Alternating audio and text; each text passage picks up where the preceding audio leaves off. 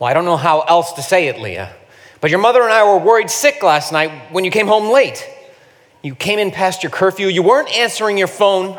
I know. I'm sorry. I told you already. Kevin and I just lost track of time. Well, I am more than willing to buy Kevin a watch. What were you doing? Do I even want to know the answer to that question? It was nothing bad. Give me some credit. It's not like everyone else at school hasn't done way more than I have. I'm going to pretend I didn't even hear that. Look, the bottom line is, whatever anyone else is doing, you're coming home at 10. Or you're not going to be seeing Kevin and again. Why 10? It's just a number. It's just a rule. What's so much safer about 10 p.m. than 10:30?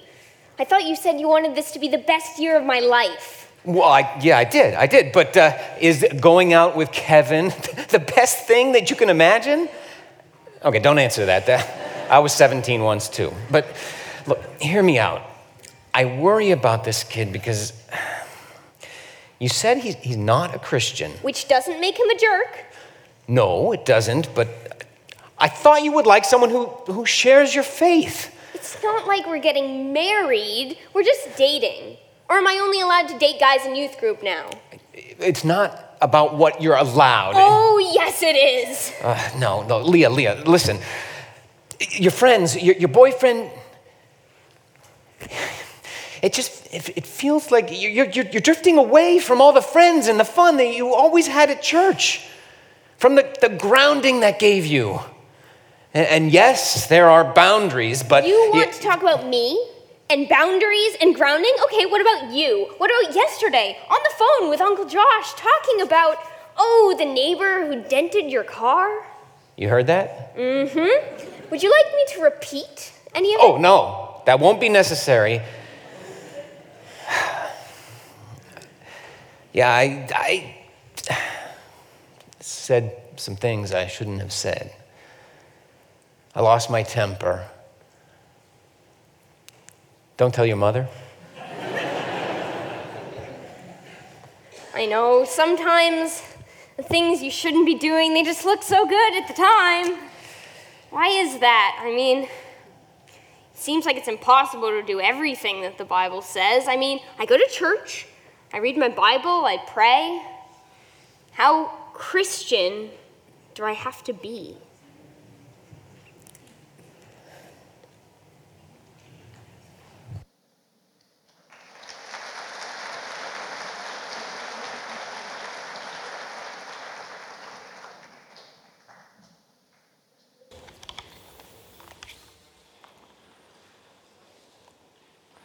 How Christian do I have to be? It's a pretty searching question. One we've probably all asked for at one time or another, no matter how young or old we are, no matter how short or long we've been following Christ. Do I have to say no to this or to that or whatever looks fun or inviting or convenient at the moment? I mean, how many rules are there anyway? And how many do I have to keep to be Christian, to thrive? That's the question we're asking as we make our way through the book of Colossians this fall, learning how to live life to the full. And today we come to the halfway mark of the book, and it's kind of a turning point in the letter. Like many of Paul's letters, the first half of the letter is very doctrinal in its focus. Paul is concerned that his readers and we get our beliefs right, that we believe what's true. In the second half of the letter, chapters 3 and 4, he shifts his focus and begins to talk now about behavior and about how we live. And that's where we're headed this week and in the weeks to come. So there's a change of focus as we shift from the first half to the second half, but there's also a shift in mood. And I'm using that word mood in the grammatical sense of the word. I'm going to take you back to your 8th grade English class for just a moment. Did you know that verbs could have moods? They can be in the indicative mood or the imperative mood. The indicative mood is used to indicate a fact, to say something that's true. The imperative mood is used to state something that should be true, that we want to be true. It's used to make a command or a request. So the indicative mood would be, Alpha begins this week, stating a fact. The imperative mood would be bring a friend to Alpha. That's the imperative. That's what we want you to do. So the first two chapters of Colossians, like many of Paul's letters, are primarily in the indicative mood. They're telling us who we are. That's what we've been talking about.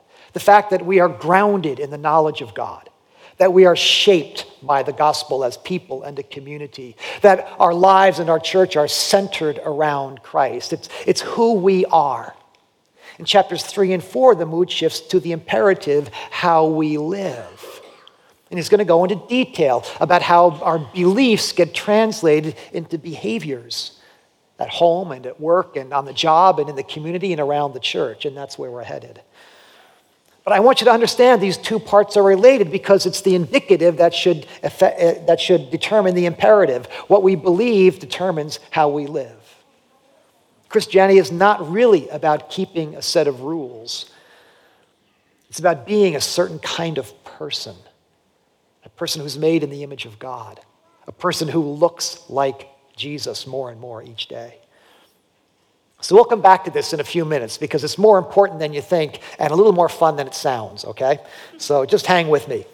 Let's read these opening paragraphs of Colossians 3 and pay attention to the shift in mood from indicative to imperative. Paul writes, "Since then you have been raised with Christ. Set your hearts on things above, where Christ is, seated at the right hand of God. Set your minds on things above, not on earthly things, for you died, and your life is now hidden with Christ in God. When Christ, who is your life, appears, then you also will appear with him in glory. Put to death, therefore, whatever belongs to your earthly nature: sexual immorality, impurity, lust, evil desires, and greed, which is idolatry. Because of these, the wrath of God is coming. You used to walk in these ways in the life you once lived. But now you must rid yourselves of all such things as these: anger, rage, malice, slander, and filthy language from your lips. Do not lie to each other." Well, I know it's the second half of that passage that really looks interesting. And I did promise you last week that we talk about sex this week, and we will, so hang in there. But before we get to that, before we get to the imperatives, let's just refresh the indicatives here. Paul begins by reminding his readers and reminding us who we are. Remember now, these Colossian Christians had gotten off to a great start in their lives as Christ followers, in their life as a community of faith. So Paul's affirming them for a great start. But they were in danger of losing their way to some bad teaching and to some bad behaviors. And so Paul's pivoting now from bad beliefs to bad behaviors. But he begins with the beliefs. And he reminds them and he reminds us that we have been raised with Christ, that we died to Christ, that Christ is now living in us. What he's probably doing here is calling attention to their baptism, because he actually talks about baptism back in chapter 2. When someone is baptized by immersion, they are lowered into the water, symbolizing burial. As if they're being laid in the ground, dying to an old way of living, dying to their old self. And then they are raised out of that, raised to a new way of life, as if they're being born into a new way of being and a new way of living. And so Paul's calling attention to that here, to their baptism. He's reminding us that this is true of us. We died to our old way. We don't have to live that way anymore. In Christ, we've been raised to a new way of being and a new way of living. The old self no longer has control over us. We're free for better things. Now, I gave you a grammar lesson, so let me give you a quick theology lesson as well. When theologians talk about sin or evil in the life of a Christian, they talk about it in three tenses, so to speak. First of all, they tell us that when Christ died, we were freed from the penalty of sin. So that's something that happened in the past. We no longer have to fear judgment for any of our failures because Christ has accepted the punishment on our behalf. It's all been taken care of. We are free from the penalty of sin in this life and the life to come. In the present, we are freed from the power of sin. Because Christ died, we're no longer slaves to sin. We have the freedom to choose better things. Now, we still have those evil tendencies within us because we're not glorified yet, but we're free now to say to say no to those things. Free from the power of sin. And in the future, we're going to be free from the presence of sin. Someday, when Christ finishes what he's begun, when he puts everything right, then there will be no more evil in you, in me, in us, in the world, or in all creation. And so freed in the past from the penalty, freed in the present from the power of sin and evil, and freed in the future from the presence of sin. So I hope you're beginning to see now that we live out of these truths. Paul's telling us to be who we are. So being a Christian is not a matter of gritting your teeth and keeping all the rules. It's a matter of freedom to be who you are, who you want to be, and who you were meant to be. A child of God, a follower of Jesus. Let me try to illustrate this in a very down-to-earth way. Recently, just this past week, I was mentioning to somebody that we've been living here in Boston for over 16 years now. And this person knows me a little bit, so they said, "Wow, have you converted yet?" Now, you know what they were asking. Have you become a Red Sox fan? And I said to them what I often say when people ask me that. I say, if you moved to New York for 16 years, would you become a Yankee fan?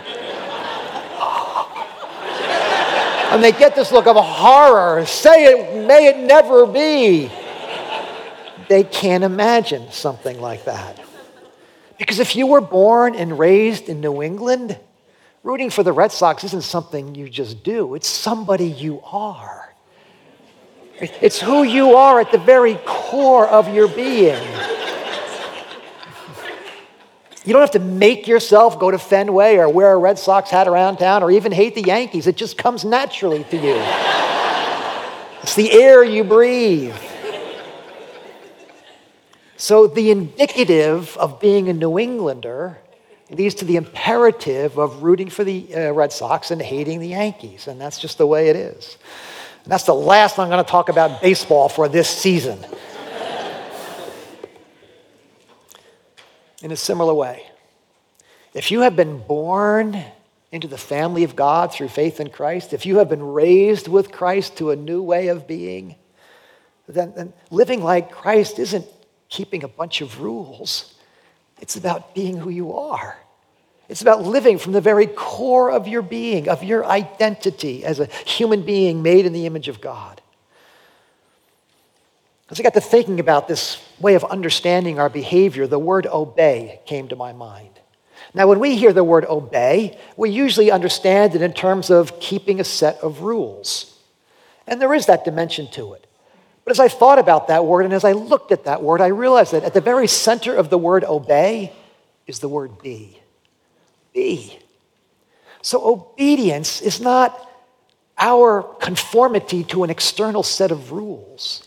It's about us being the person we were meant to be in the first place and living out of that center.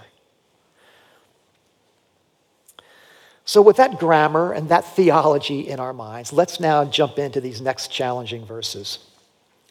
Put to death, therefore, whatever belongs to your earthly nature: sexual immorality, impurity, lust, evil desires, and greed, which is idolatry. And once again, Paul begins by reminding us of the indicative of our condition in Christ. We've died to sin. Its power over us has been broken. It's no longer the energizing force in our lives. So Paul says, don't go digging it up again. Those old ways of being, leave them in the grave. You don't have to go dig them up. He's talking about sinful, evil behaviors. And let's talk about those two words for a minute. Because a lot of people have a hard time accepting that word sinful. But it's closely related to the word evil.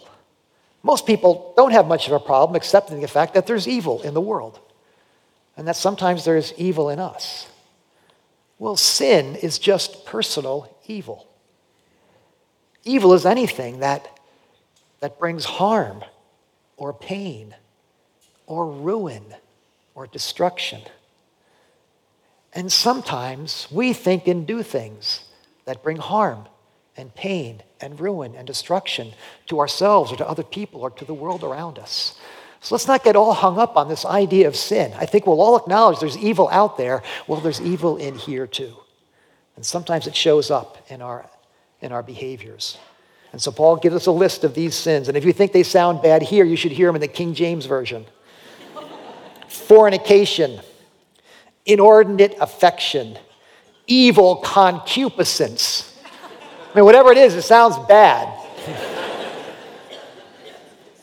But they should sound bad because these words are speaking to us about behaviors and attitudes that are harmful, that are painful, that are ruinous to human life and relationships. And when we choose these behaviors, it's like going back to a grave and digging up what's dead and stinking. So we don't have time to unfold this whole list here, but we can kind of group them into three categories. And the first behaviors have to do with our sexuality. Paul tells us to put off sexual immorality. Now, that's kind of a catch-all word, immorality, that simply describes any sexual intimacy outside the covenant of biblical marriage. So immorality is simply any sexual intimacy outside the covenant of biblical marriage. I did a wedding yesterday for a neighbor friend of mine. It was out on the Cape. It wasn't quite the sun-splashed beach wedding they were hoping for, but it was still a good day.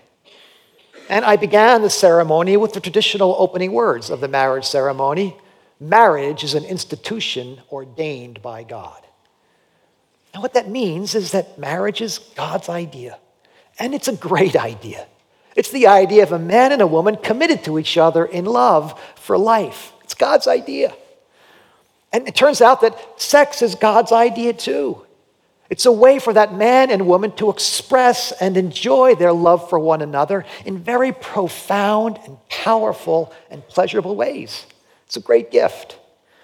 And that intimacy, that gift, is meant to be experienced in the safety and the freedom of marriage, of a lifelong covenant commitment.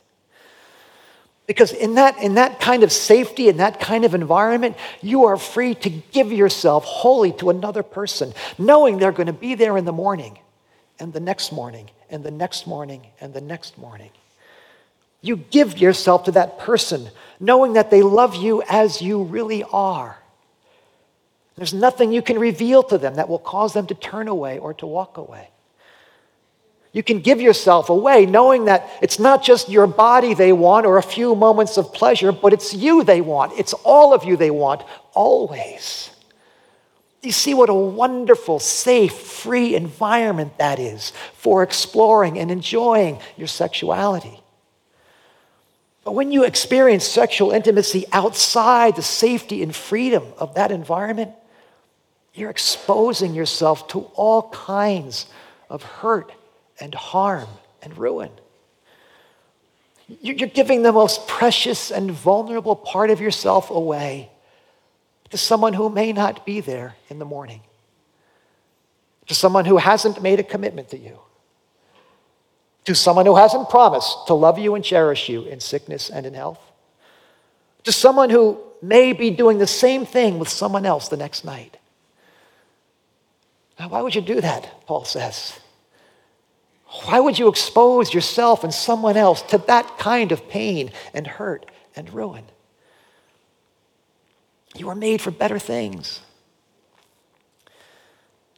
Now, there are some obvious reasons we might expose ourselves to those kinds of things. In part, sex feels good. It was made to feel good. God gave us that gift so it would draw us, husbands and wives, into deep relationship with each other. So it feels good.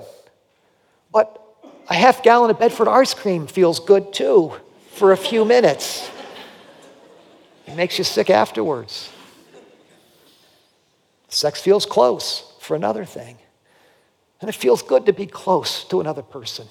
We all want to know and be known in the deepest, intimate possible way. But when that person pulls away, as they certainly will apart from marriage, sooner or later, when they pull away, it tears, it hurts, and it leaves scars. Why expose yourself to that? Why inflict that on another person, Paul says? You are made for better things.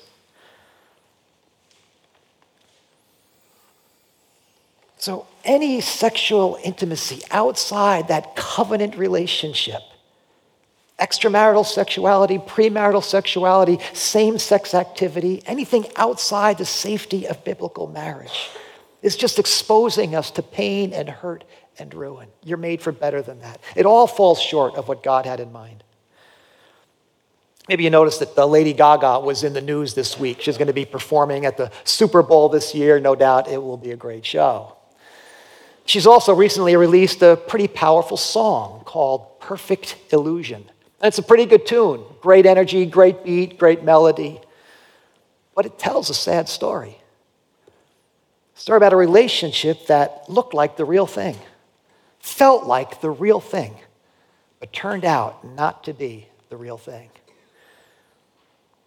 It wasn't love, she sings. It was a perfect illusion. And with that discovery, with that disappointment, comes a certain cynicism. I'm over the show. Yeah, at least now I know. Mistaken for love. It wasn't love. It was a perfect illusion. Well, a disappointment like that hurts. And if one disappointment like that hurts, think about the cumulative effect of one broken relationship after another. A recent survey of college students asks them to describe how they feel about their hookups, casual sexual encounters. 41% say they are profoundly unhappy. 23% say they are ambivalent. And 36% say they are more or less fine. What a sad thing. What an awful thing to do with the great gift of sexuality. God didn't give us sexuality so that we could feel profoundly unhappy or ambivalent or more or less fine. Why settle for something like that when you were made for so much better and the people you love were made for so much better? It's not about keeping the rules. It's about being the people we were meant to be. It's about living the life we want to live. It's about loving in ways that are truly satisfying and good for us and for the world. Our sexuality is designed to make us feel alive and engaged and eager for intimate relationship.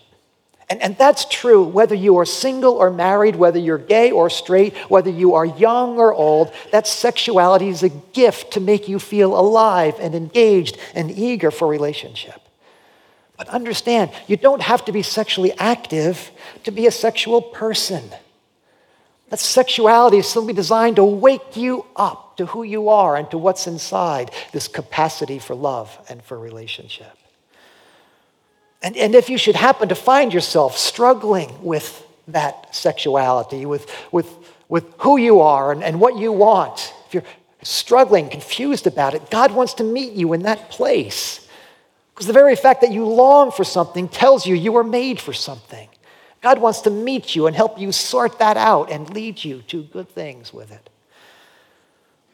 And there's obviously a whole lot more we could say about sexuality and a lot more we could ask, but we don't have time for that today. We'll have to take it up another time. But before we move on, let me just remind you that sexuality is just one of many, many areas in which all of us fall short of God's glory. Paul's going to go on here to talk about other sinful tendencies, about things like greed and gossip and prejudice. There's not a person here who hasn't fallen short in one of those areas or in all of these areas. And too often Christians have singled out sexual sins and have heaped shame on themselves or others instead of offering grace and receiving grace. Not a person listening today who hasn't struggled or failed somehow sexually over the course of their lifetimes. So this is not about passing judgment on ourselves or anyone. It's not about excluding anyone. This is about meeting each other where we are, because that's where God meets us. And then he leads us to pursue better things for ourselves and for those we love. So that's our sexuality. The next two we'll move through a little more quickly. The second set of behaviors have to do with our habits of speech. Paul mentions slander, filthy language, lying, He goes on to talk about things we say in anger, things that are meant to hurt or punish somebody. Now, I grew up in a home where we just never used that kind of language. Never. I never heard my parents swear. I never heard my parents gossip about anybody. I rarely heard them speak harshly to themselves, once in a while to us. But even when they did that, they always apologized and made things right quickly. We didn't use words like stupid or shut up. And when my old-fashioned grandmother came to visit once, we weren't even allowed to say the word pregnant, even though my mother was at the time. But even with all of that, it was never really about keeping the rules. It was just, that's who we are. That's not how we talk in this family. We're Christians. We don't talk that way. It's who we are. And that's what Paul's getting at here. Let's speak from who we are. We're children of God. We're made to be like Jesus. Think about the kind of language he used, about the words of blessing and healing and hope and help and love and affirmation he spoke. Paul says, why go back and say things that are offensive and hurtful and distracting and destructive when you can say things that heal and help and bless and lift up? In fact, Paul introduces a whole new metaphor here to describe this new way of living. It's not only like dying and rising, he says, it's also like taking off an old set of clothes and putting on a whole new outfit. Do not lie to each other, since you have taken off your old self with its practices and have put on the new self, which is being renewed in the knowledge and the image of its creator. Have you ever tried on a new suit or a new dress and suddenly felt like a whole new person? Thought about the fact that you could actually reinvent yourself, that maybe you could be cool after all, or glamorous, or whatever it is you happen to have on? That's what Paul's saying here. He's giving us a whole new set of clothes, a closet full of behaviors and attitudes to put on that are custom designed for us, to make us the most handsome and beautiful version of ourselves that we could ever possibly be. Why put on those shabby old clothes again? And the same thing is true when it comes to this third category, relating to people who are different from us. Here there is no Gentile or Jew, circumcised or uncircumcised, barbarian, Scythian, slave or free, but Christ is all and is in all. Because of Christ, we are free from prejudice. We don't have to judge anybody or value anybody differently because of their religion or their socioeconomic status or their racial background or any other worldly standard. Because in Christ, we're free from that. Because in Christ, we're all the same. We're all human beings made in the image of God. We're all sinners saved by grace. We're all brothers and sisters adopted into his family. So it's not about keeping a set of rules.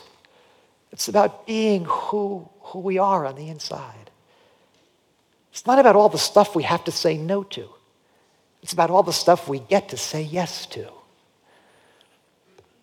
If you grew up in the 1980s or if you were raising kids in the 1980s, you probably remember something called the Just Say No campaign. It was a national movement that was kind of designed to help kids stay away from drugs and alcohol and anything that could be bad for them. And the thing got started, allegedly, when the First Lady, Nancy Reagan, was visiting an elementary school, and she got talking to a young schoolgirl who looked up at her and asked what she should do when someone tried to make her take drugs. And First Lady Reagan said, "Just say no." And it caught on. It was so simple, it was so obvious, it was brilliant. And so pretty soon there were posters and school assemblies and bumper stickers and jingles. I remember my kids singing them, "Just say no to drugs," as they walked around the house. There was only one problem. Saying no is a lot harder than it sounds. It's hard to say no to something when it looks like fun, and when everybody else is doing it, and when you're desperate to fit in, and when you're aching on the inside, and when you're hurting so badly you'll do anything to feel better, to feel loved, even for a few moments. The problem with just saying no is that it isn't always strong enough to overcome the pull and the power of evil. And the problem with rules is that they don't change us from the inside.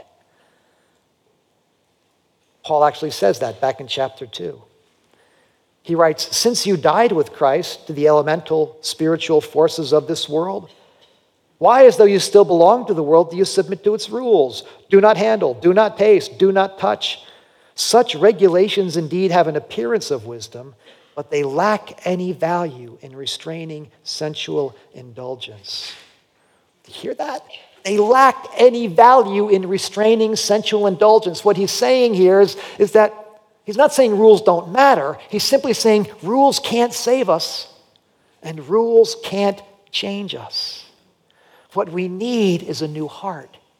What we need is a new set of clothes. What we need is a new life, new possibility. And that happens to us in Christ. The freedom to say yes to what's good and true and beautiful, to say yes to better